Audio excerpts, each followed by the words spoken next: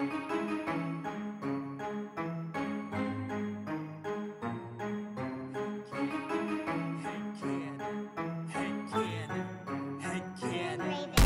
you wanna play a game? Do you like scary movies? Do you wanna eat some brains? Is your chainsaw arm groovy? How bloodthirsty could a talking plant be? Eat your liver with some fava beans and a nice Chianti. Come play with us forever, cause down here we all float. I never drink wine, so you're gonna need a bigger boat or a throat to choke. Whether you're in the prim or dairy, got red rum where you bled from. Put your dead son in a cemetery. It's him or Carrie. Be very afraid you'll be our number one fan and get carried away.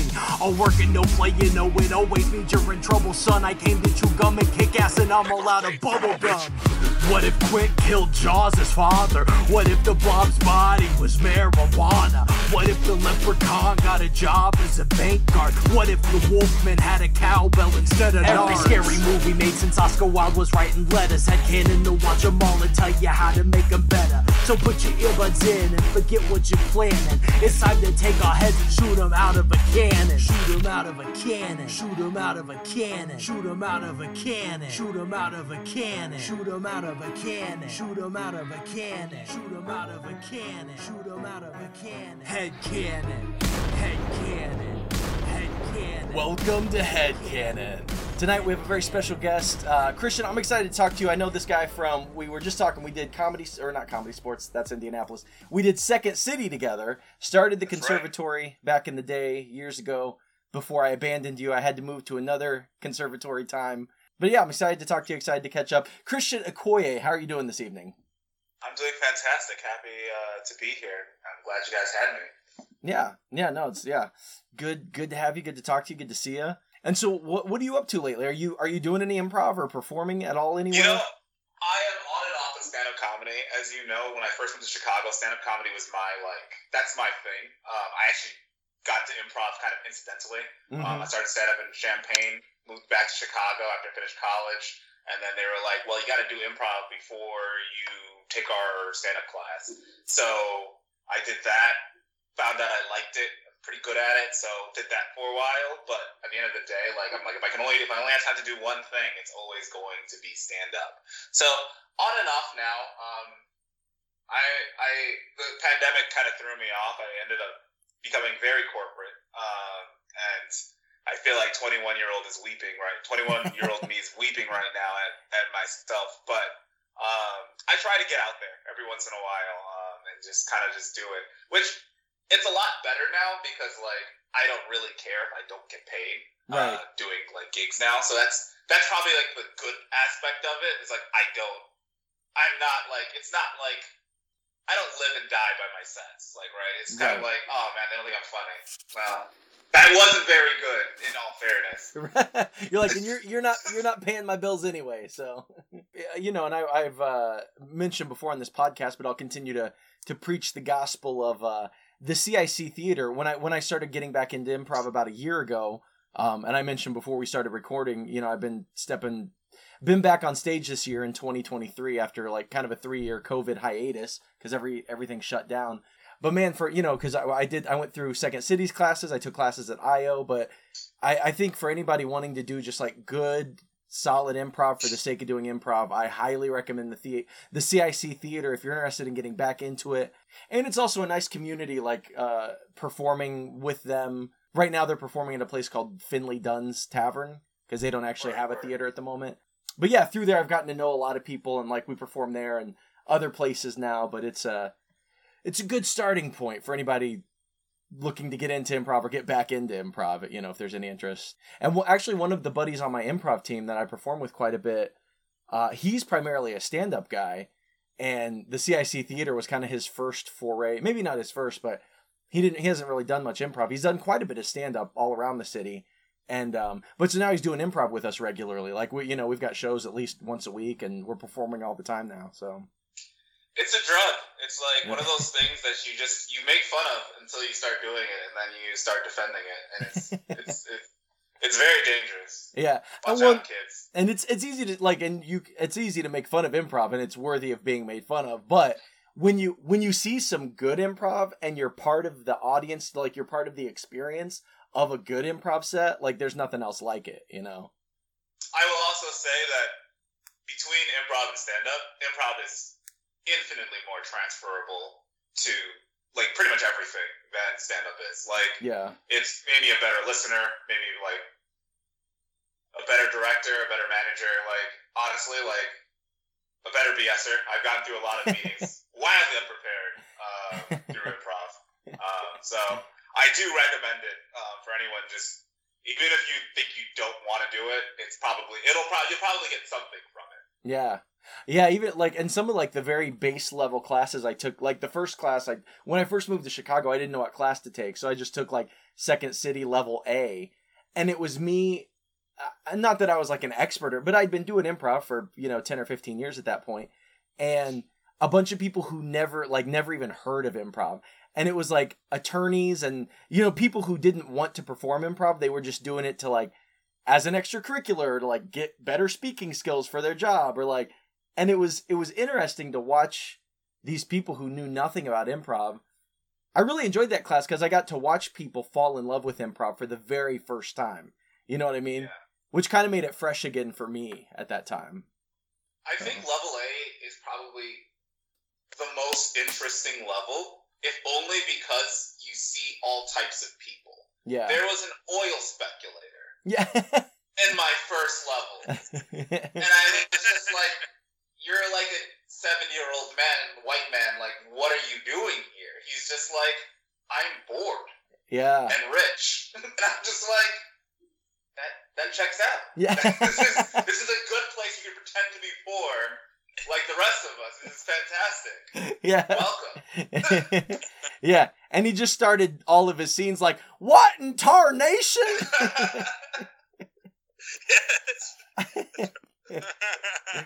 I drank all the milkshakes I could possibly drink. Yeah. I need to now do improv comedy. I drank everyone's milkshakes. Shit. Well, what about you, Brent? What have you been? I haven't talked to you for maybe a month or so. A lot has happened since I last talked. We've actually, Christian, Brent, and I have taken some time off just through like, I was in Orlando. My daughter had a volleyball tournament in Orlando, and then I got an Airbnb with some of my, like all my closest high school friends. We all spent a weekend together, except for Brent couldn't be there, unfortunately. Jealous. Yeah, you'll have to tell us about that. I couldn't go to that because I was in Branson. Okay. That's actually better than Orlando. It's pretty dope. It's a pretty good town. And wait, Yeah. I need to explain something to you guys. Maybe you can help me explain it better. But like, we went to this amusement park called Silver Dollar City, and I realized that roller coasters are too thrilling to me. Okay. And so this is why I wanted to say this, because I don't know if I can explain it correctly. I want you to help me. Like, it's like those goats that when they like have too much like excitement, they just like pass out. Yeah, they just like stiffen up and fall over. Like, I feel like I just want to shut off or something now. Weird. It's like a sensory overload. Like too much is coming. You're pretty much processing all of it at once. And since it's a roller coaster, you have all of these new sort of stimuli all at the same time, and it's probably it just a lot for you. Fright. Yeah, it wasn't fright. It was like that, like just way overstimulating, and I didn't enjoy it as much as I hoped I would. Yeah. Because it was just like too much coming at me. You enjoyed it so much that you didn't enjoy it. Yeah. Like, I'm gonna pass out. Well, I do think as I've gotten older and I've maybe gotten a little better understanding of like the reality of mortality, right? Because like, I think about stuff I did when I was a kid, like going on roller coasters or like zip lines or skydiving, right? Jumping out of a plane. Or like even climbing through caves. Like I thought I had a buddy when I was in high school or shortly after high school who he was like real big into caving. And I would just get fucking drunk and just like smoke and then go through these caves with him. And I think back and there were caves where it was like this tall and I had to like belly crawl through like flat. And I looked and I just did it at the time. And I'm like, there is no fucking way I'm signing up for that at almost 40 years old. Like absolutely not. I'm not going to do it, you know? Yeah. I mean, well, a lot of it's like learned behavior. If you ever see like a little like toddler, they're not afraid of spiders. Right. They learn that from how other people react to spiders. Yeah, like that's there's true. nothing inherently scary about a small like thing that you can step on that just happens to have 8 legs. Right. It's just like you just learn that. You're just like, oh shit, that thing can fuck me up. And you know, like it's kind of crazy because I'm a coward now. I was not a coward when I was younger, but I am terrified of literally everything. Right. Now. Well, and you know what I heard the other day. I think I read something about somebody who went on one of those enclosed water slides, right? Mm-hmm. And they were like looping through it, and they just like didn't loop up far enough, and so they slid back, and they got stuck in an enclosed water slide, and they were there for like hours. But I don't know. I guess the fire department had to like get a ladder down. Like, I'm never getting in an enclosed water slide. That would be the worst. Like, did anyone else go on the water slide? Wouldn't someone else go and like run into them, unclog them? I don't know. It's like a water slide where they just like on the like the water slide park. Like, how did that happen? Yeah, how did no one knows? Yeah, I don't know. Well, I think soon. I don't know. I'd have to look at the specific situation, but that's terrifying. Like, I think you'd come out of that like permanently transformed. You'd be so wrinkly. No, not. Your skin would absorb so much of the water. You'd be like water. You'd become the water. You'd be like that. You'd be like Violet Beauregard from Willy Wonka and the Trolley Factory. You just swell up full of water. Like Benjamin Button. So I'm not a very good swimmer. When I was younger, I went on a water slide because all my friends were going on a water slide, and then I got to the bottom and realized I couldn't swim at the time at all. Like, I couldn't swim at all back then, and I almost drowned. So I don't do water slides in general. Terrified of that. But that was like a learn from experience. But even though now that I can swim, I still won't do it. Like, I'm just like, no. I'm pretty sure there's water at the bottom of this slide, so I'm not going on. Right. Just better not to do it, huh? Yeah. Well, have you... Now I'm starting to wonder... You remember the movie Unbreakable with Bruce Willis? Where he was a superhero, but his only weakness was water? Christian, have you... Other than almost drowning, have you ever been sick? Have you ever been seriously injured in any other way? Unfortunately, yes. Oh, okay. All right. Many other ways. I'm okay. a very frail individual. You're like Mr. Glass. Oh, like Mr. Glass. Yeah, I guess. That's, the opposite of Bruce Willis. Oh, damn. Sweet. Well, yeah, Brent, we did miss you out at the cabin in Brown County. It was a good time. So, yeah, we just in the cabin we stayed at, Christian, was in Brown County, Indiana, which is a bit east of Bloomington, where I'm from. Okay. And it's all like heavily forested, like state park areas. So this cabin we got was great. It was huge. Like downstairs there was like a foosball table and a pool table, and there was a big pond outside, which had fish in it. None of us are really interested in fishing, but you remember Zeb, right? Zeb Garvey. Brent. He brought his fishing pole, and like we were all just sitting down there hanging out, and he was like fishing, pulling fish out of the pond. But then they had a little hot tub also down by the pond. But it was a good time. It was a really good time. Yeah.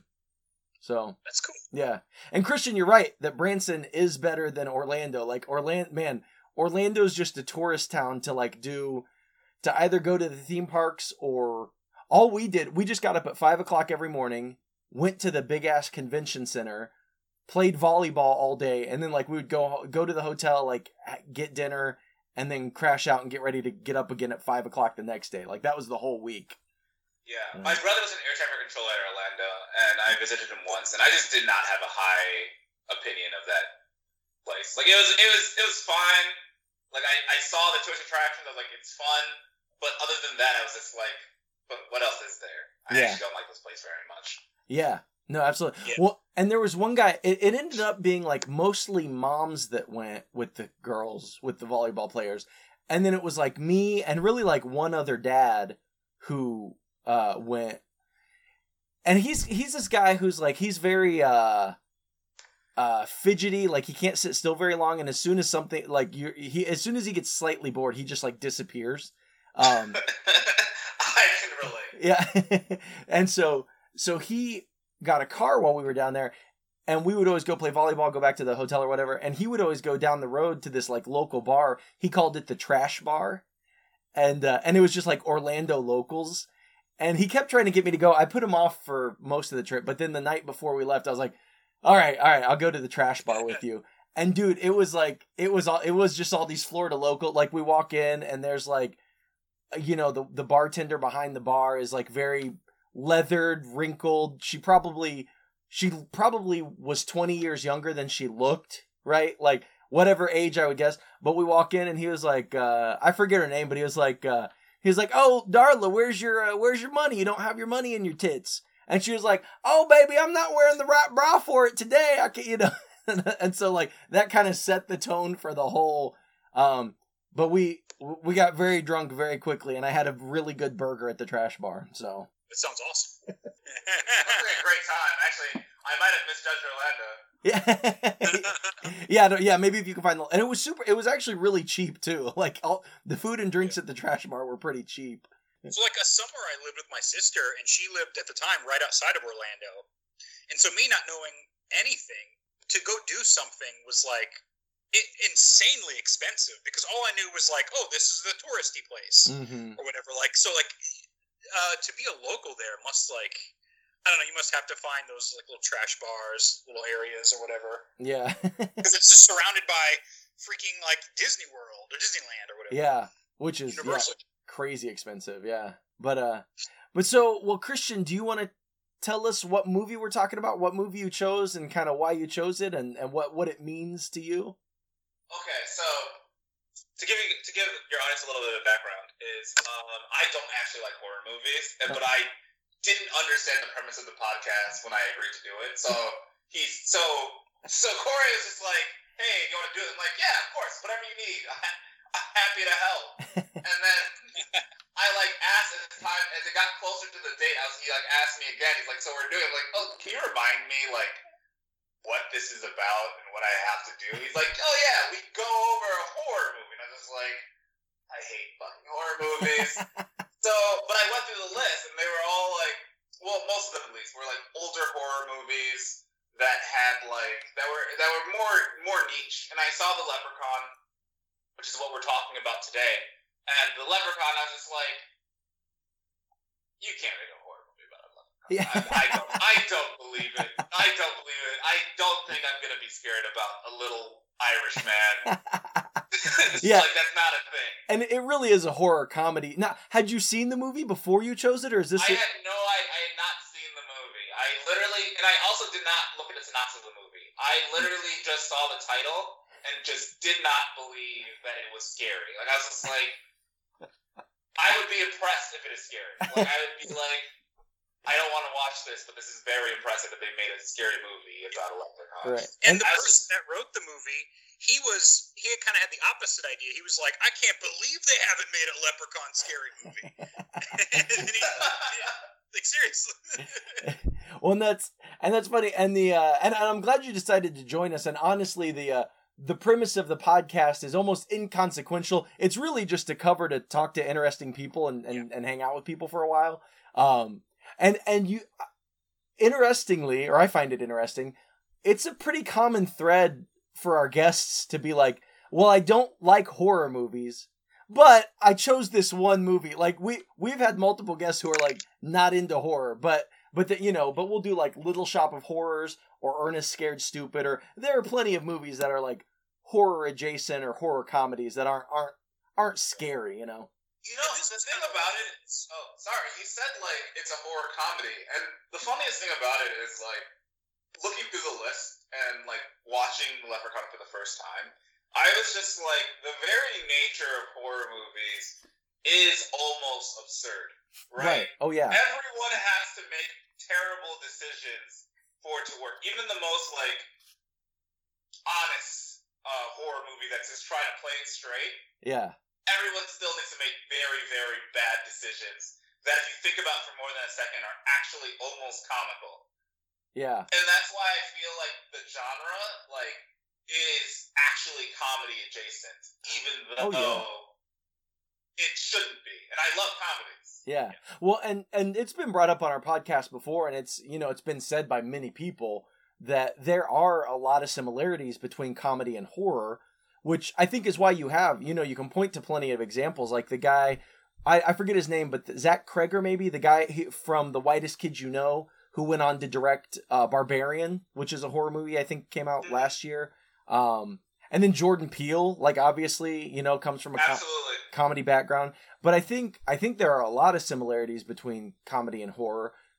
But I think I think the main one, as far as a director or a filmmaker, is that you have to balance tone so much. Tone and like, you know, you can get through an action movie or a drama or whatever with just the plot and the characters. But with both comedy and horror, you have to pace things properly. You have to time things correctly in order for, whether it's a laugh or it's a jump or a scare or whatever. Like, you really have to be able to manage, like, tone and timing and pacing more than I think probably any other genre outside of horror and comedy, you know? Yeah, I definitely think so. Because, like, sure, you can have, like, your horror movie, you know, that period when you know there's a jump scare is coming, but you don't know when it's coming. You can't do that for 2 hours. You have to, at a certain point, be like, oh, no, everything's safe right now. Yeah. Literally, this is they're at the police station for like a little bit. They're just telling their story right now. Nothing's gonna happen right now. It's when they come back, then and for some reason it's night again. And now we have to, like, we're gonna ramp it up a little bit. So I try to get as much out of this as possible, and there was definitely a lot of things that I just observed. I'm just like, they're really trying to control how you feel about everything. And I feel like The Leprechaun is probably one of the better movies at it, even though I don't think it's a good, I would never say it's a good movie. Right, no. But it's a good movie. It's like, you can see that they make generally an attempt to make it so people who don't like horror movies will enjoy this. Yeah. And it's such a weird thing to do, but it's like, I appreciated it. Yeah, it definitely fills, and there are plenty of horror movies that do that kind of fill that space. Because I do think, you know, even if it's calling it a horror comedy or whatever, I think there's a certain kind of comedy you can do in a quote unquote horror movie that you can't do in like a more straightforward, goofier comedy, right? Where you can kind of play with that serious tone, but then, you know, and build the tension, and, you know, you want to build the tension and deflate the tension. But then, well, you know, any of us who've been in, like, I don't know, I've been in plenty of situations where somebody cuts you off and you have to go off the road. Like, you have, like, these close calls where you almost die, or you had the potential for death or serious injury. And I'm sure you've probably had this experience, I have, where when it's over, like, it's past, that quick moment passes, you, like, find yourself laughing.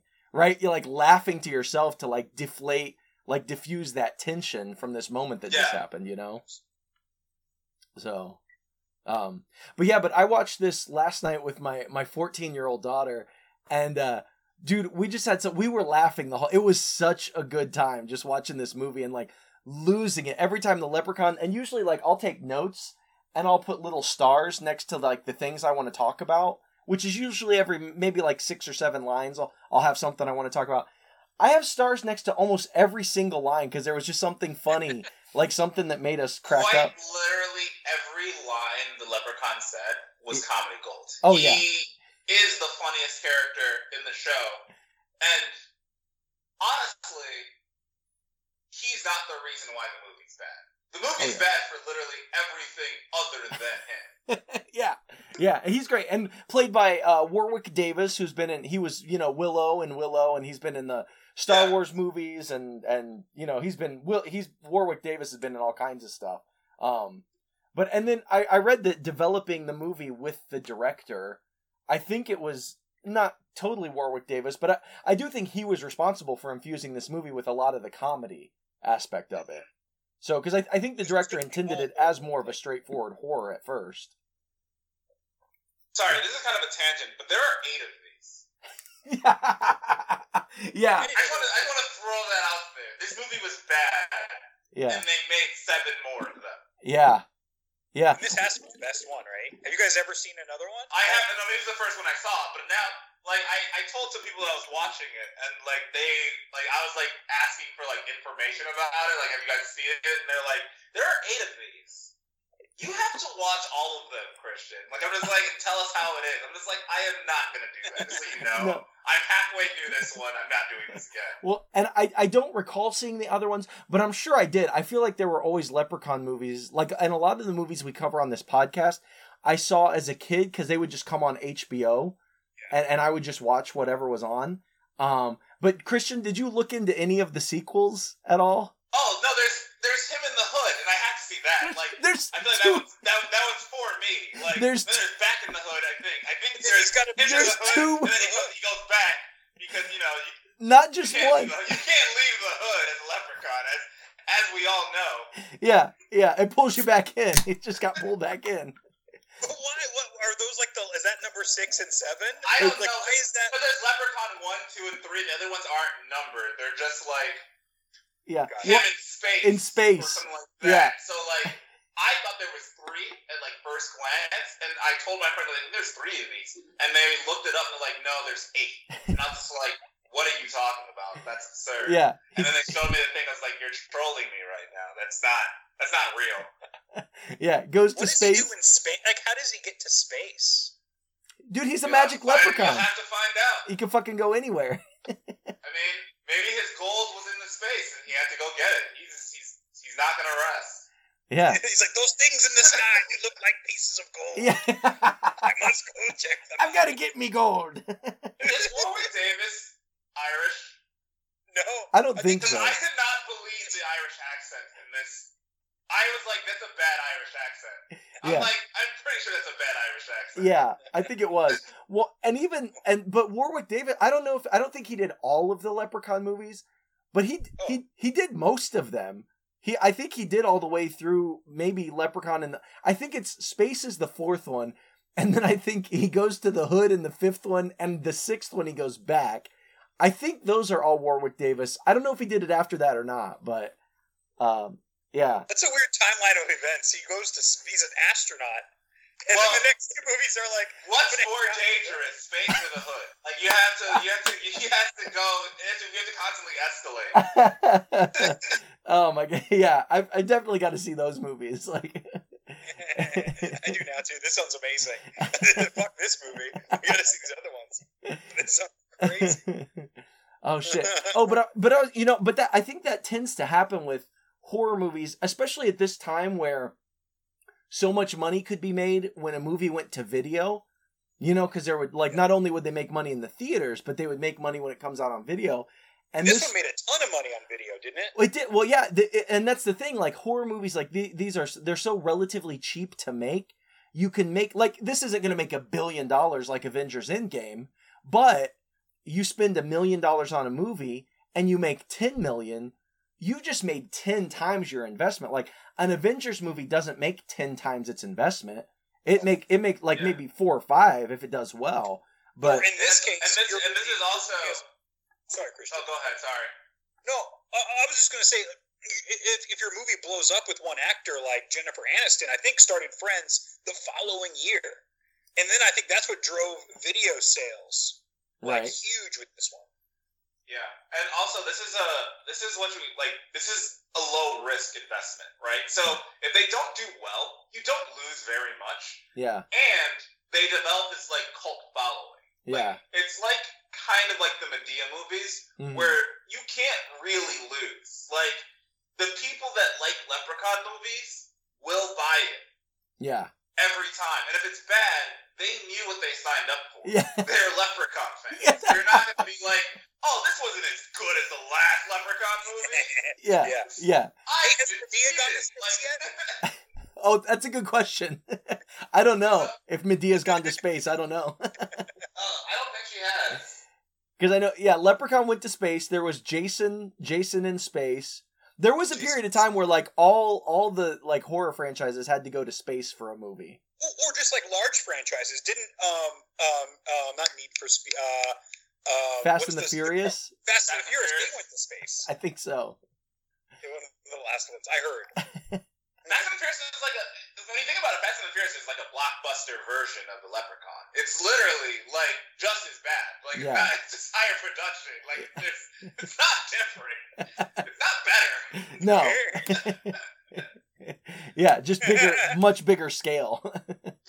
Yeah. Oh, it's great. Yeah. Oh shit. But yeah, every bit of this movie. I mean, it opens up with that guy, like the old man who found a pot of gold. Which one thing that confuses me is he had a bunch of money because he had a limo. Like he tipped the limo driver $100. He's like, "We're rich. We have all this money, right?" But then he hides initial money. What's that? Where did he get the initial money? Where did he get the money? Because he put all 100 coins in that old pickup truck. So if he didn't sell any of the gold coins for money, how did he have money to be? I don't know. That was a little confusing. Honestly, I think having the gold itself is the prize. It doesn't actually, like, you just get favor from having it. That's why the Leprechaun's not gonna do anything with the gold either, but he wants the gold back. Right. Like, it is the gold itself.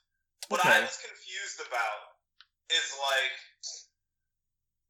was it fair or not? Because it seems like they insist that he got it fairly, but the Leprechaun seems to insist that it was not fair. Right. Yeah. Yeah. On his nebulous trip to Ireland, he took where he captured the Leprechaun somehow. Like, I want to see that. I want to see how. It almost seemed like a colonizer, like logic. It's like, no, I took it from you. Oh, dude. Therefore, fairly, it's mine. Oh, how great would like and then I took it back. Yeah. How great would like a modern take on Leprechaun be through that kind of, like, if you tried to do like frame it as the Leprechaun as a marginalized group and like frame the protagonist as colonized, like that would be a spoiler alert, this is kind of my headcanon. Oh, I'm sorry. I'm so sorry. That's why he has to go back to the hood. You stayed through the Leprechaun colonies. I do, man. Like, honestly, like when he interacts with the police, I'm just like, go Leprechaun. Yeah. I'm rooting for you. We support you. Yeah. Happy Juneteenth. Yeah, that's right. That's what he should have said while he's bouncing between the trees in the forest. I mean, he didn't hurt any black people. That's all I had to say. The Leprechaun is cool with me. I have no problem with him. And I would have given him his gold back immediately. I've been like, oh, you need help finding your gold? Please, let me help you. Nobody says that in that movie. Right. Yeah. I heard when he goes to the hood, he gets into a beatboxing contest and fucking wins. Like, the hood movie is just them being very friendly. He's at a cookout. They're like, oh, yeah, you lost your coin. Let's help you find your cool. coin. Don't worry about it, buddy. It's not a horror movie at all. No. That's why he goes back. Yeah.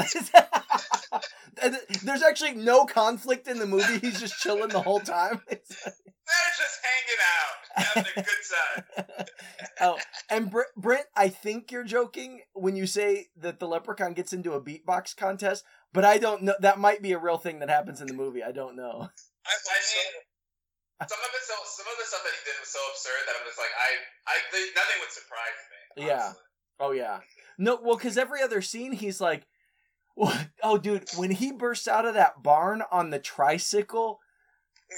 My daughter and I we laughed so hard because like the film is kind of sped up and his like his little legs are bumping the pedals, like it's so funny. When they had close-ups of his little legs, like with like the buckles and shit, like they're so funny. Yeah, dude, we lost it every time. Like, and then the beginning when he like not only when he kills the old woman, yeah. But then the guy goes downstairs and he's moving her mouth and doing her voice, like puppeting this guy's dead wife, like mocking him with the body of his dead wife.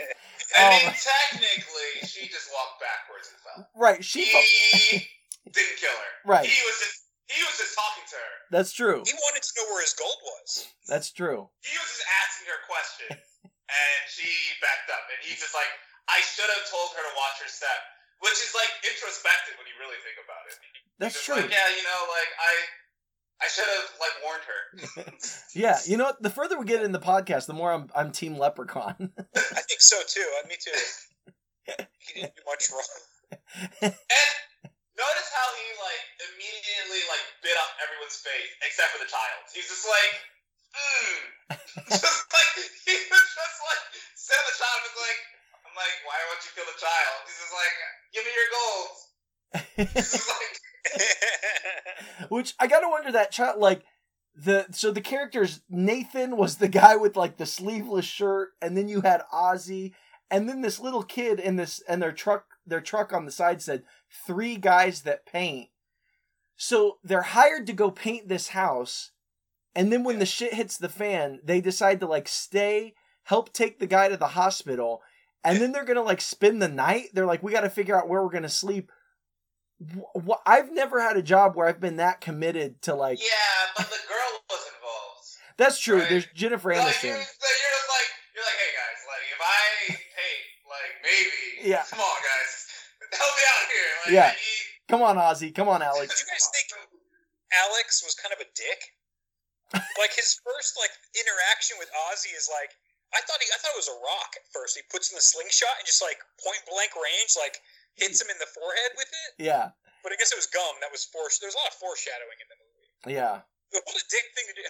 He was a dick, but he was also like weirdly competent for a little kid. But also like I had to wonder through the whole movie like how do those guys know each other? Are they brothers? Do they not have families? Does that kid have parents? Does like why? They seem to think Ozzy is mentally disabled, and he's clearly not. Yeah. Like Yeah. there are times when I want him to be like, "Why do you guys want to fix my brain?" Yeah. Other than like maybe he's got a leprechaun conspiracy theory, but if anyone's been on Facebook recently, like there's a much crazier crowd than this guy. I think the problem with that movie is that nobody in that movie is likable, except Ozzy. Kind of. Yeah. Like, it's just like everyone's kind of awful. Like, the sentiment that they express is, it's just like, I found this gold. Find your keepers. I'm just like, no, it probably belongs to somebody, you know? Like, Yeah. Well, and they're just not good people.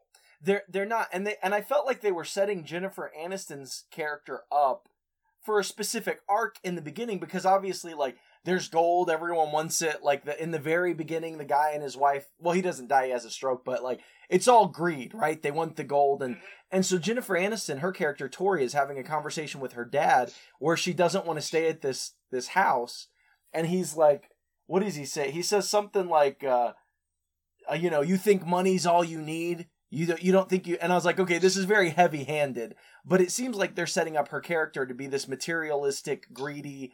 So like, I feel like the natural character arc for that kind of character is toward the end, she would find out about the gold and she would try to keep it for herself and bad things would happen. She would suffer the consequences of her greed and have to learn to do better, or just suffer the consequences of the greed and die or whatever, right?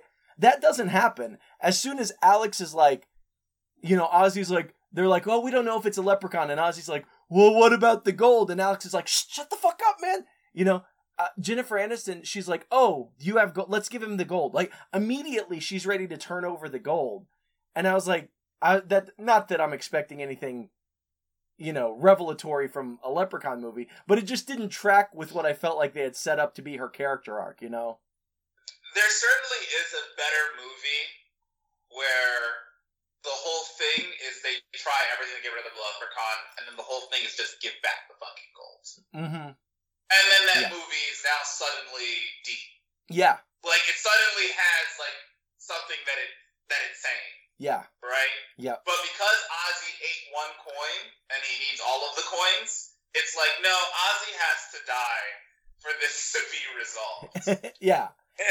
Yeah. So therefore, now the leprechaun must, quote-unquote, die. Right? Yeah. Like, and it changes the very dynamic of it. It's like, no, it's either you or them, as opposed to it being about greed, which I think is actually an interesting thing to say. Yeah. Is like, you can't just take the gold from them. There's no rule. He clearly wants it back. Just give it back to him. Yeah, and you'll be fine. Just give it back and you'll be fine. Yeah, I agree. There's the potential for a much better, much better movie. Hidden. But then we wouldn't have 8 of them, so. Yeah. Oh, man. But I was also kind of confused about the guys, because he's like, he tells her at the end, to kill a leprechaun, you have to touch their skin with a 4-leaf clover.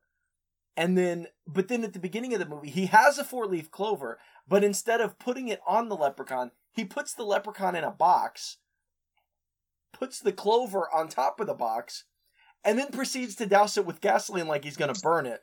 So I was very confused as to what O'Grady's plan was, and which I don't think there's any clear logic here, but... So, based on what they did at the very end with the fire and the thing, it's like the clover weakens it, so now it's not like immortal, quote unquote. Kind of is still, but Right. let's just say you think that's not immortal anymore, and then you light it on fire, but the clover's still weakening it, so it's not immortal anymore, and then it dies. Yeah. That's kind of like, I think that's what he was going for. That's what they tried at the very end. It kind of mirrors it. Yeah. But clearly, there's 8 of them again. Once again, we're keep coming back to that. There's 8 of them. So that's not how to kill one. Yeah, obviously it didn't work. Yeah. But this man seemed to know a lot about leprechaun lore, because he didn't like plot or think or anything. He had like a plan.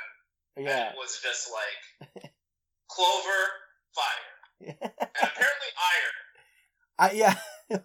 Well, and I love the whole thing about the shoes, like how Yeah. the shoes were a weakness which the first time we see it is when. Oh, it's when he takes off on the tricycle, and then he goes to the shop owner because they go to check out that one coin, and then he like pogo sticks, like kills the guy with a pogo stick. But then he goes to wipe his shoe off. He's like, "Oh, we gotta wash your shoe, clean your shoes." Doesn't wipe it off at all. There's still blood all over his shoes, so he like very ineffectively wipes off this guy's shoes. But then I don't. That's kind of a fun conceit for the rest of the movie that like he has to shine shoes anytime he sees them. That's how they distract him later, right? They Yeah. just are chucking shoes, and Yeah. he's like, "Oh, I gotta shine this one. I gotta shine this one." I feel like it's like a personality quirk. He just can't see shoes unshined because he's a leprechaun. Yeah, which I love. I'm sure that I don't know a lot about like Irish lore, so like a lot of this stuff is new to me. I was just like, is that a thing, or is that they make that up for the movie?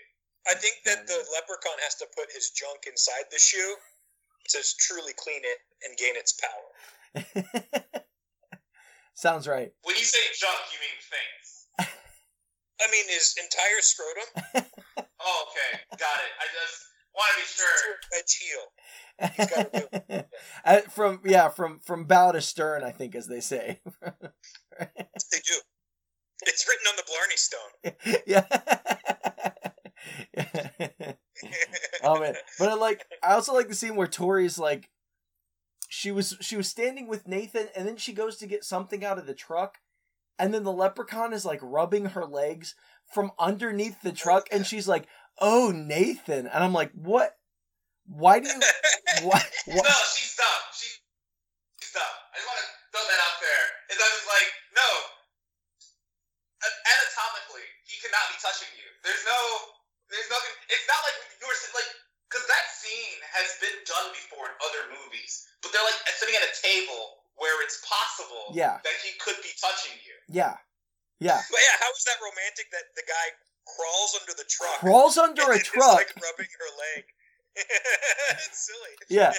Do literally anything else, like come up behind her, like literally anything other than crawling under a truck and like rubbing her ankles.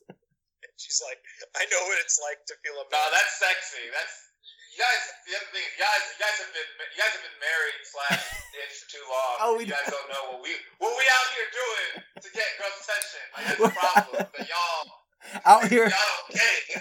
It's rough out here. Out here under pickup trucks.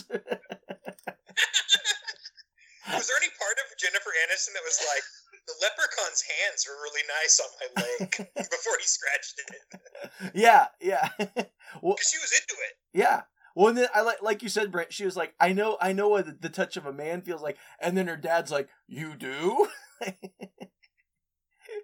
And then he wants to touch the leprechaun, so he sticks his hand in that fucking hole and it bites him. Yeah. Dude, there was a point, like towards the end of the final confrontation where, like, the leprechaun is like they're like, the guy's trying to get like his gun ready so he can shoot the leprechaun, and the leprechaun says, "How's your leg?" and then kicks him in the leg. Yeah. And then continues to chase Ozzy so he can murder him. And then this girl's just like, "Are you okay?" I'm like, "He's fine. He just got kicked in the leg, but he's going to murder your other friend." Like, yeah. No concern for Ozzy. Yeah. I was like, poor Ozzy, man. Yeah.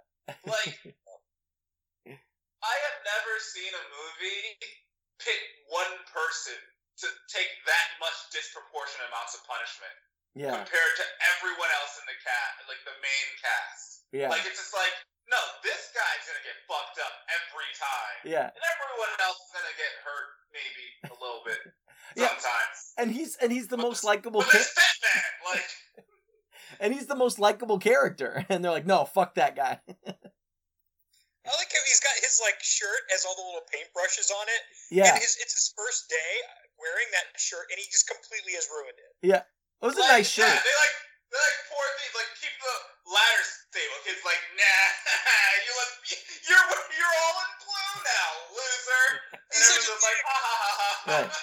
Well, and then Jennifer. And they're the worst at painting the house. Yeah. They were there for hours, but like, there's like some blue and maybe some red on the house. The leprechaun kicked open the front of their car, broke free, went past the people in the front seat. Ozzy's in the back seat, and then he attacked Ozzy's face.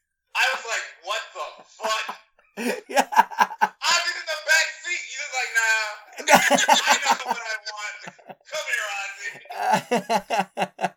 Oh man, actually, the leprechaun's just really ableist. Like, he just hates people with any kind of disability.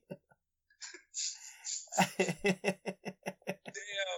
And Ozzy's like, he's gonna make a boot out of my fucking ear. and then this girl's just like, it's not a leprechaun though, just so you know. Yeah. Not a leprechaun. Yeah. That's what's important to know, is that you are wrong. Yeah. It's not a leprechaun. Yeah. It is just a small, angry man that really likes the taste of your flesh. I don't know. Yeah. It's a weird, angry creature. Definitely not a leprechaun. Oh man. But I do we kind of touched on the tricycle, but I love how he goes from vehicle to vehicle. Like, he gets that little Power Wheels car at one point. And then what was weird was there's a scene later where they try to get in the truck, and then he bursts out of the barn, and it looks like in a little go-kart that he's made with a pitchfork on the front, and he flips over their pickup truck with this little car, like flips it end over end. Like, oh yeah. Well, did you see the roller skates that he manifested onto his own feet? Yep. But they were like 90s roller skates. Yeah. Like, he had a concept of like what would be like at a Dick's Sporting Goods in the 90s, and he put them on his own feet. Yeah. Well, yeah, and that's as Jennifer Aniston was driving away in the Jeep, and then like she turns and he immediately flies off the pickup truck and goes through the white picket fence, and then there's like a cutout of a little leprechaun person in the fence. See, they had more gags lined up like that, but they thought it'd be way too cheesy. They were like, now it's like all really? Yeah. They should. It's actually very funny because it is very much like a Looney Tunes horror movie. Yeah. Like, it would be like if someone like made like a Bugs Bunny murders everybody sort of like thing. Like, that's kind of what it is when you think about like the movie in general. You like distill it. It's fundamentally that. Yeah. Well, and Christian, if you're interested in watching another movie like that, I think a movie that really leans into it and does it really well is one we covered recently, Brent. Killer Clowns in Outer Space. Killer Clowns from... I think I've at least heard of it. I've seen part of it. Yeah, that's interesting. It does run some parallels because, like, circus culture, it's like what you would expect a clown to do.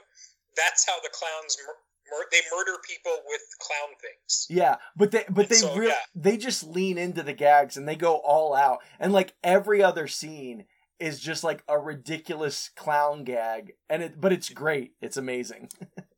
So when you say clown gag, how is it different from something like, say, like classic Joker? Oh, good question. Yeah, so like they have like a popcorn gun, and like, and then one clown does shadow puppets on a wall, and then the shadow puppets actually becomes like a T-Rex and like eats a person. Like it's like weird shit like that. So they have magic. Like they have magic as well. They're not just like you're exactly normal human murderers that just happen to be clowns. Yeah, no, they're aliens from outer space, and when ideally instead of killing people, they capture them, and then when they take them back to their spaceship, they wrap them in pink cotton candy cocoons. That's right. And then they like stick like crazy straws in and slurp. They like slurp the goo out of these pink cocoons. It's real, but like every kill is like a different circus themed gag. It's really funny. Yeah.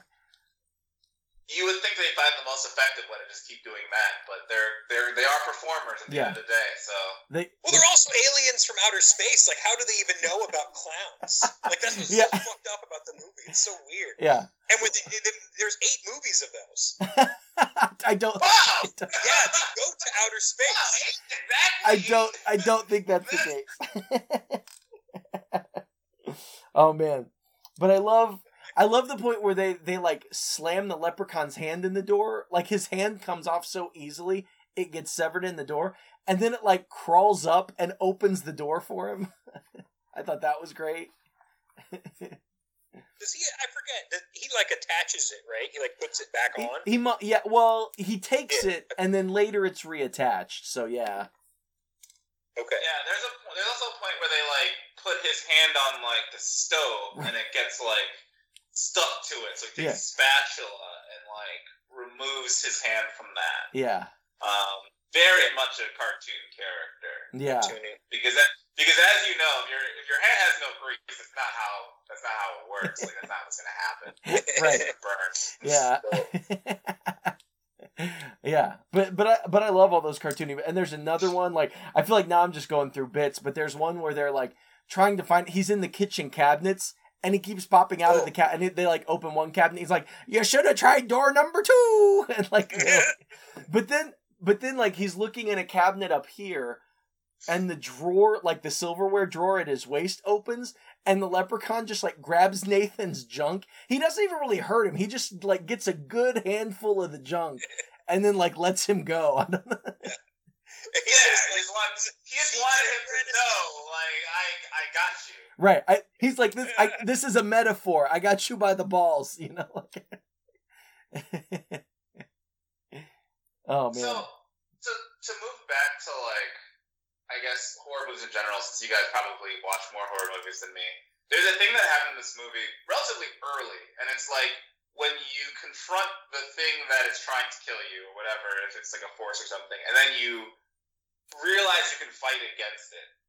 And I feel like in horror movies, as soon as you know what the thing is, and you fight against it, and you like make contact with it, and it falls back, and I can't take that thing seriously anymore. It ceases to be horror, and now it's an action movie with something that just happens to be very violent, trying to kill you. Yep. Yeah. It's when the characters figure out exactly what they need to do, exactly what the weakness is of whatever force they're fighting against. You're exactly right. It becomes an action movie every time. Yeah. Well, and it's kind of the theory, like Jaws did this very well.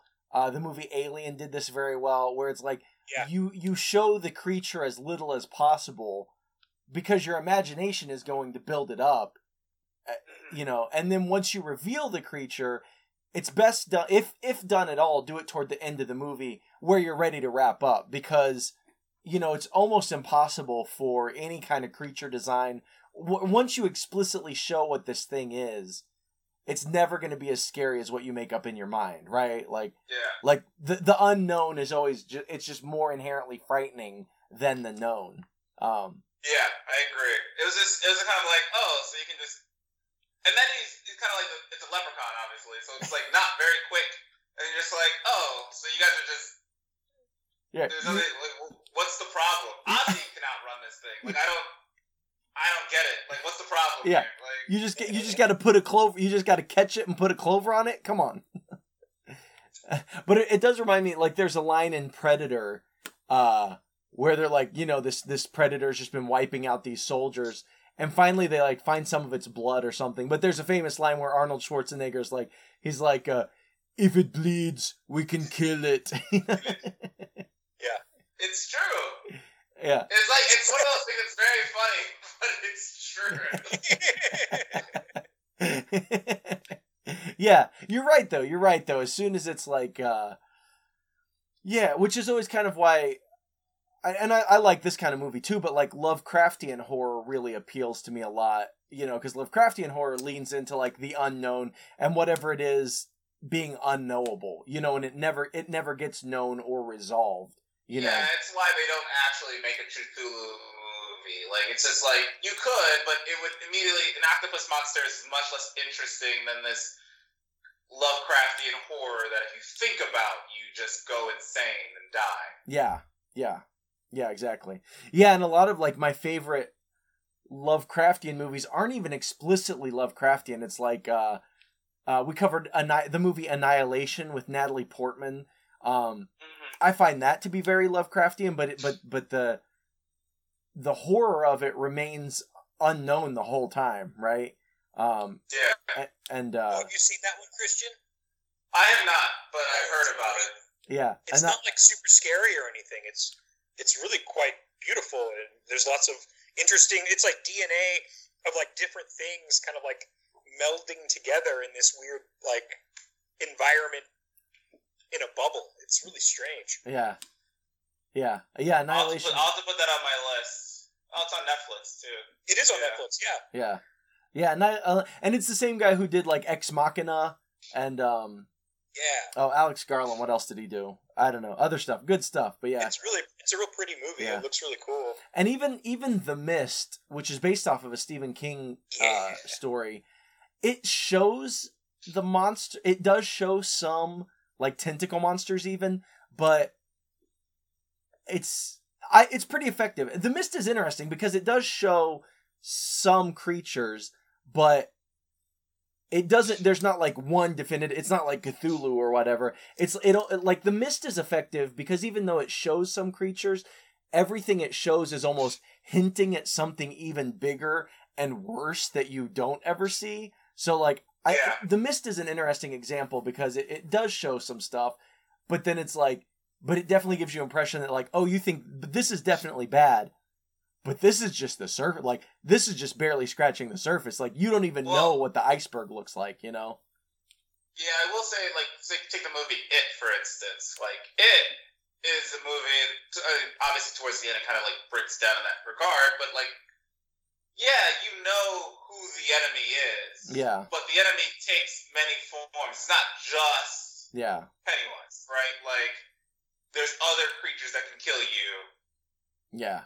That seem to be related to Pennywise, basically. Yeah, and that's a good point. And and I think when the evil or whatever it is can take different forms, and what you see maybe is just the representation that you see. I think it is like why movies like Annihilation and The Mist and like Color Out of Space, like other Lovecraftian movies, when they're successful, I think it's because they're doing that. Yeah. Yeah.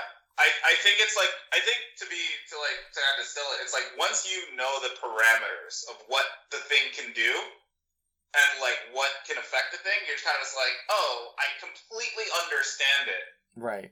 Now it is just a threat. Like, it is just a dangerous thing that like the heroes have to overcome. Right. It's no longer like some sort of extra threat where you're like, what's it gonna do? Because you know what it's gonna do. Right.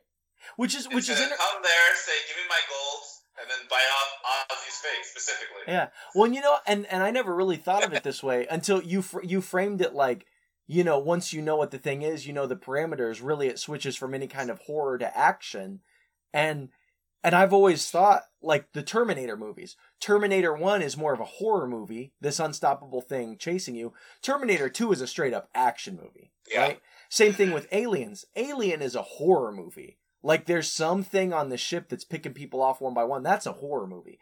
Aliens, the second one, that's a straight up action movie, right? They're going and kick. So that's interesting that you have these, especially in those franchises where like the first one is a horror movie and the second one is like a straight up action movie, you know? I mean, you think about it like it's easier to think about when you hate one thing and you like the other one. So it's just like it's like there's a very real line where I'm just like, oh, like I'm fine. Like there's not gonna be watching a horror movie and like immediately like my heart will stop beating. I'm just like, oh, okay, yeah, I'm good now. Like this is fine. Right. All the tension has been diffused. I had the exact same reaction to this movie called Hereditary. Oh, okay. It's probably one of the most frightening movies I've ever seen. But like near the end, it does that switch to the action, and then it's like it's just invigorating. You know, watching these characters run away from this witch or whatever. Watching it play out. Yeah. Yeah, watching it play out. Yeah. Yeah, I did. Did I tell you, Brent? I showed my daughter Hereditary finally. She'd been asking to see it for a long time, so we watched it. She loved it. But before we watched it, have you seen Hereditary? I have not. No.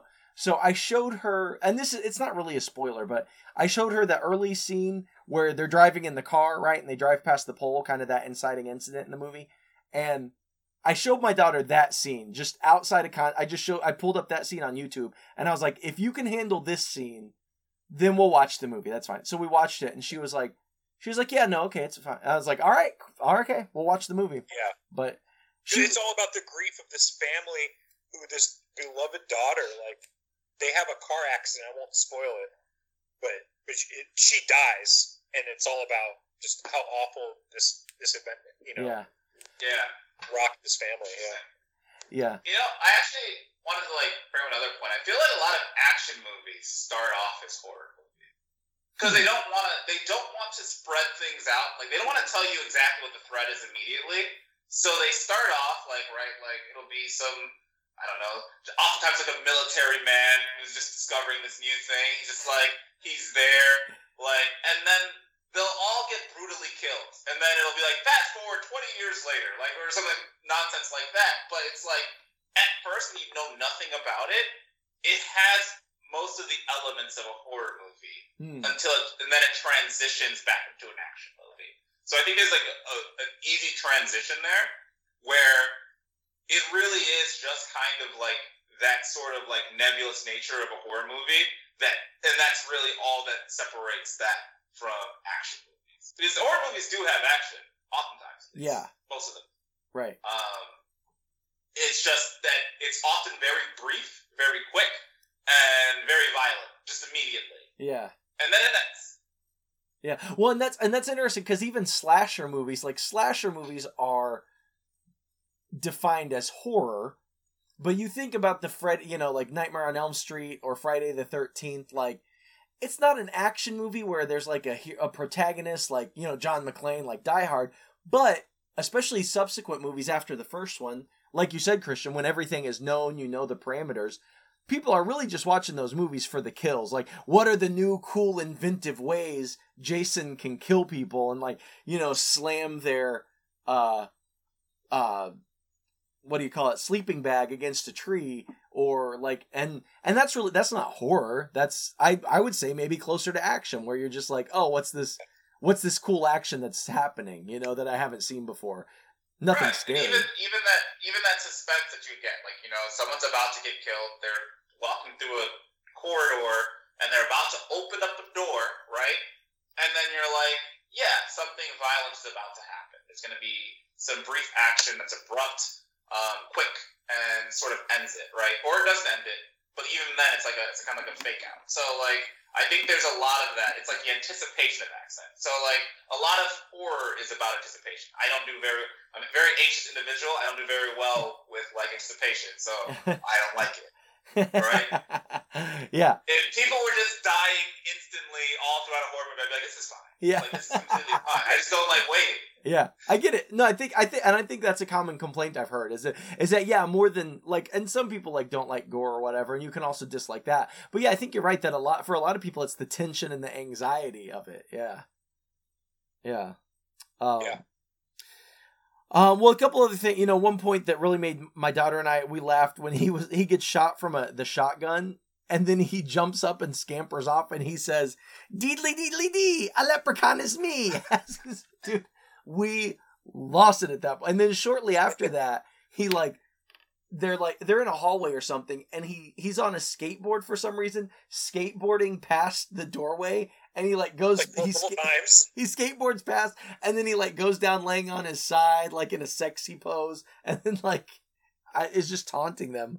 It was so funny. I feel like you're not supposed to hate the leprechaun. Yeah. I agree. And I feel like that's why they made the movie center 8 of them centered around the leprechaun. Yeah. Because it's even though you recognize he's not a good creature, you understand that he's whimsical enough that you don't necessarily take him as some malevolent force. Right. You're just yeah, he's just kind of bad for business or whatever. Well, and even and honestly, if a character is charming and charismatic enough, I've said it plenty of times before, but I've heard it said that movies are empathy generating machines where you kind of just identify with kind of the main character regardless of context. I've heard it said that that's why it's hard to make an anti-war movie, because no matter what you do, it's hard to make war, which is inherently action and conflict, and it's hard to make war look uncool. Even if you're focusing on the suffering and guts spilling out or whatever, it's still hard to make war look completely unappealing in a movie.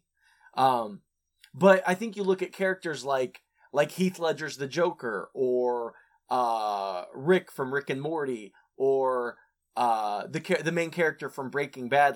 These are all these are bad people. These are not people you should strive to be. You should not want to emulate these characters. Yeah. And yet, they're the standout character. They're the most fun. You love seeing the Joker. You love seeing Walter White do his, and you're rooting for Walter White, even though he's a bad dude who's doing bad shit. You can't help but be on Walter White's team, So. Yeah. But, yeah, I think the only other thing I was going to point out was just when he does kill that cop. Oh no. Tori, Jennifer Aniston's character, she stabs the leprechaun in the eye with the cop's nightstick. And then the leprechaun pops out the cop's eye and puts the cop's eye in his own head. I was like, what the fuck is happening? This is awesome. That's how that works medically. Yeah. Oh, man. But, all right, well, was there anything else about this movie y'all want to talk about before we kind of do headcanons and wrap up here? I always think, the interesting thing about Leprechaun is that he functions fundamentally as a fish out of water.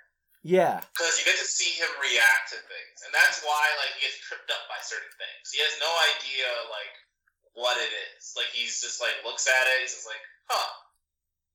That's a television or a phone. He's instantly the most interesting character because you follow him for longer than literally everyone else. Yeah. And there's very few horror movies where you know exactly what the thing is before the movie starts. So he does function as the main character. Yeah. Yeah, and that's and you could name a million movies. Encino Man popped into my head, but a fish out of water is an inherently comedic premise, right? Yeah. Classic comedic premise. So he's not been that out of water though, right? He got locked in a box in the 80s.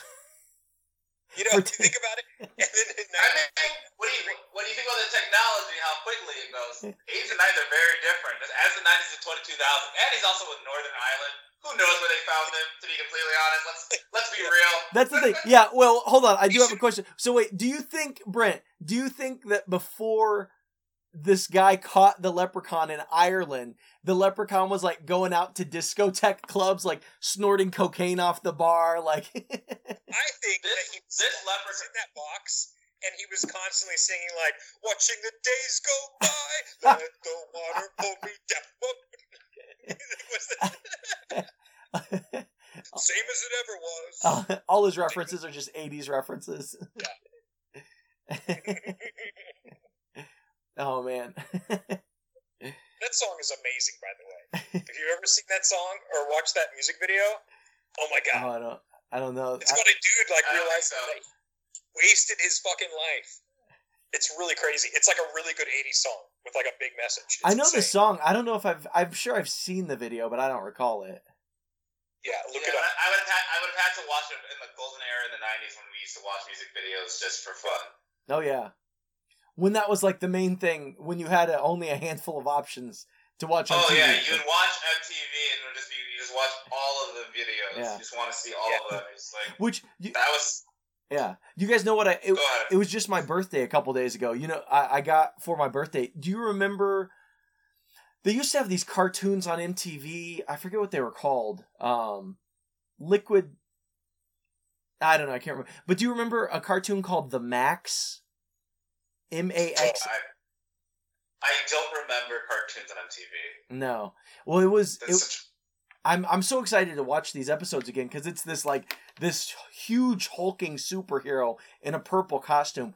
But the show was so weird because it's like you don't know if he's actually, because it's essentially a homeless guy who like lives in this alley and dreams he's this superhero in this like magical parallel universe, and you never know if he's actually a superhero from a parallel universe or if he's just a delusional like homeless guy, and like he's taken care of by this like social worker with a heart of gold. Julie like tries to help him out, but like in his mind she's like the jungle queen from this like magical world that he's from, and it's real twisted. It's real fucked up. I watched it as a kid. Yeah. I'm excited to revisit it. They were like the original Adult Swim. Remember they had Aeon Flux, yeah. Like the lady catches like a fly in her eyelash. And dude, that's futuristic shit. It's real cool. Yeah, that show was really fucked up. Aeon Flux, they did some weird shit in that show. Yeah. Yeah. Cool. Cool. Awesome. Well, do y'all have anything else you want to bring up? I do just want to mention there's a point where Jennifer Aniston rips the phone out because they call the cops at one point, and the leprechaun like intercepts the call. He pretends to be the cop, and then they try it again later. The phone's disconnected. So then she tries the phone again later, and it's the leprechaun on it, and he reaches out with like a tiny baby hand, right. Like this little baby. So she tears the phone off the wall, but there's no phone jack behind the wall. Like there was nowhere for the phone to be plugged into. Like it was obviously never plugged in at any point in time, which I think is just a flaw right? They just put a phone on the wall for the movie, but but there's no phone jack on that wall. I don't know. No phone jack. They were like, if you've come this far, like, just shut up. Like, who cares what you want? Yeah, no, that was. It's weird seeing. I was gonna say that was the point where I lost my suspension of disbelief. I was like, okay, I've gone with you this far, movie, magical leprechaun, what? But there's not even a fucking phone jack on the wall. I'm out. I turned it off at that point. Bush League movie making, awful. Yes. No, what were you gonna say though, Brent? I was just gonna make a comment about Jennifer Aniston. It was just so weird seeing like such a young version of her. Mm-hmm. I mean, she looks almost exactly the same. I couldn't tell Jennifer Aniston until like later. Like it took me a while. I was like, this person seems familiar, but I was just like, I don't know who that is. Oh, really? Because the earliest version of Jennifer Aniston that I can really like kind of like conceptualize is Friends. Yeah. And I'm just like, she looks too young for that. So like, I was just like, who's this young girl? She's kind of cute, but I have no idea who she is. Yeah. She could be anybody, actually. Yeah. How old are you, Christian? If you don't mind me asking. I'm 33. Oh, okay. Yeah. All right, yeah. So Friends. Yeah. I guess if you didn't go into the movie knowing it was going to be her, it would be hard to recognize her at first, I think. Yeah. Well, yeah. Well, and I think maybe her nose is different now. I think her nose looks quite a bit. I think she probably had a nose job, right? Her nose looks a little bit different now. But like if you look at Jennifer Aniston post Friends, she looks exactly the same, basically for the rest of her career. For the last like 30 years almost. Yeah. So anyone that doesn't look exactly like that, I'm like, I have no idea who that is. It could be anybody. Like, that's not Jennifer Aniston. I know who Jennifer Aniston is. Yeah. I've seen her. She looks the same. Yeah. Although I gotta say, there were some line deliveries.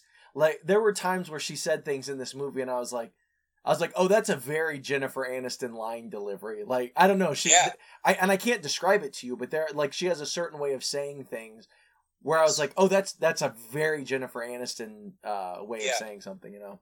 It's kind of like a Cher impersonation a little bit. Mm-hmm. Like, if you've heard Cher talk, it's like her and then whatever other Jennifer Aniston-ness is in there. It's a blend of that. Yeah, but she definitely has like a cadence. Yeah. Next episode, we're talking about 2020's The Invisible Man. So be sure to check that out. And as always, you can follow us on social media. On Facebook at Dangerous Explosion Presents Headcanon. On Instagram at HeadcanonPod. On Twitter at Horror Movie Pod. And you can always follow the subreddit r/Horror Movie Pod. So, do you have a headcanon you want to go forward? Christian, I think we might have ruined yours a little bit, but do you want to put forward? I think I love your idea for a headcanon, and what I would love to see another Leprechaun movie be. So, I can't accept the fact that this Leprechaun was causing trouble prior to having his gold stolen. So, in my head, right, the Leprechaun needs the gold. He's not complete without his gold. He gets his powers back with his gold. Ergo, they basically stole a piece of him, and then he went to go and get it back. And yeah, he's willing to kill people to get his soul back or whatever it is. But who wouldn't? Someone came to his country, stole his shit, and was just like, those are the rules. He's like, I didn't. And he never agrees. Like, yeah, you did kind of get me that one time. He's just like, no, they stole his shit. He got colonized, and he fought back. And hopefully, when he goes to the hood and then back, he finds people of like who understand his story. Yeah. And just kind of vibe with him and say like, hey, yeah, they did that to us too. Yeah. You know what? Pretty much exactly the same. I think, yeah, he's really the Killmonger of this story. And exactly. I think that since Warwick Davis is a little too old now, I want the next version of Leprechaun. I want Michael B. Jordan in this role. Make him tiny and put him in the... I feel like Michael B. Jordan's career will not survive that. This suggestion of yours, but I still want to see it. It'll never happen, but I wish. I wish I could see it. All right. Well, Brent, what do you have? Yeah. Well, I was just going to say, they also steal his magic a little bit. Like, to go off what you said, Christian, Like, it makes him not feel normal anymore. Yeah. Yeah. Like he's weakened even without this magic. Yeah. Because I think, or is that because of the four-leaf cloak? No, I think you're right. It's also he gets his magic back as soon as he gets those coins, and he notices that one's literally missing. Like, he needs all of it back. Well, and sometimes I can't get my Ritalin, and I just don't feel normal anymore. Right. I don't feel like you guys do. Like, I feel like a lesser of a person. I think that would be very annoying as a Leprechaun. And there's even the scene, like, when he first encounters Ozzy in the basement, he, green sparks fly out of his hand, and Ozzy runs up the stairs, and he's like, "Oh, you're lucky. You're only getting away because me powers are weak," But right. then... So I need to explain to the audience why I'm like this right now. Yeah, I'm going to do some exposition right now. But, but then as soon as he kills the shopkeeper, and he gets that one gold back... His powers are heightened after getting that, even just that one gold coin back. He gets his powers back a little bit, I think. So was that your headcanon, Brett, or did you give one, or what? No, I was adding on to Christian's. Oh, yeah. Mine's not as in depth, but I thought it'd be great if Peter Jackson made number 9, and it was the Leprechaun, The Way of the Water, and it would be great to see the difference of height and color, like blue and green and stuff. I think it'd be really cool. Nice. Wait, did you said James Cameron directed this? You'd like to see? It was James Cameron. I said Peter Jackson. I was very confused. I was just like, sorry. No, you're fine. And they take him into that. Yeah, It's the Leprechaun on the Titanic. Fucks Rose. Well, Kills Jack. I mean, Peter Jackson did, like, with the forced perspective, like, making Elijah Wood and Sean Astin look like tiny Hobbit people. I think Peter Jackson's not a bad choice for a Leprechaun movie. No, okay. And maybe James Cameron doesn't want to, like, ruin it. Like, he wants to, like, keep his, like, kind of vibe. Like, he doesn't want to direct it. Streaming movie. Yeah. Although after going to space and going in the hood, I feel like going to the bottom of the ocean would be, Leprechaun in the ocean. Leprechaun in the ocean. Way the water. Man, that sounds awesome. Leprechaun in the ocean. And yet another allegory for oppressed people. I feel like you should get along with those people as well. Yes. Yeah, the Leprechaun in Atlantis. But no, I think my headcanon that I just came up with, because I did not prepare ahead of time, is that you think he's an idiot. He plays an idiot, but I think Ozzy is really I think it's like what's that movie? Oh, like Kaiser Soze, right? I think he's really the mastermind behind all of this, and he's tired of everyone treating him like an idiot. So he really, like, planned all this out. He swallowed the gold intentionally to try and get he was hoping the Leprechaun would kill all these assholes that are always, like, making him paint houses and, like, dump blue paint on him and just, like, being total dicks to him and making him do all the work while they go try to, like, hit up Jennifer Aniston. And so I think my headcanon is that Ozzy was really, like, the mastermind behind all of this before he really, then he's like, oh, it's out of hand now. We gotta take care of this Leprechaun. It's gone too far. Also, I have this coin in my stomach, and the Leprechaun needs it back. Do any means necessary, so I probably miscalculation. Yeah, he was like, I thought I'd have more time. I thought I'd be able to shit it out, but everything got too real too quick. Like, how fast did he eat that coin? Imagine if he, like, fed it to the child. What's that? What? Like, he, like, fed it to the child. Like, Ozzy's just, like, a bad guy, and he just, like, gave it to, like, he, like, put in the child's, like, ice cream or something. Oh, yeah. That would be fucking wild. Yeah. That's awesome. Oh, man, I would love, like, a human enabler. Sure, the Leprechaun's the bad guy, but he's more a force of nature. Oh, dude, I would love, in a version of a Leprechaun movie where there's actually just, like, a human villain who's, like, trying to manipulate the Leprechaun and get him to do bad shit. So what you're suggesting is Ozzy stashes a coin at someone's house that he wants dead. Something like that. The Leprechaun doesn't, like, go get the coin. He asks questions like, I know my coin's here, give it to me. The guy's like, I don't know where it is. Say it like the Leprechaun would say it. I refuse. That's cultural appropriation.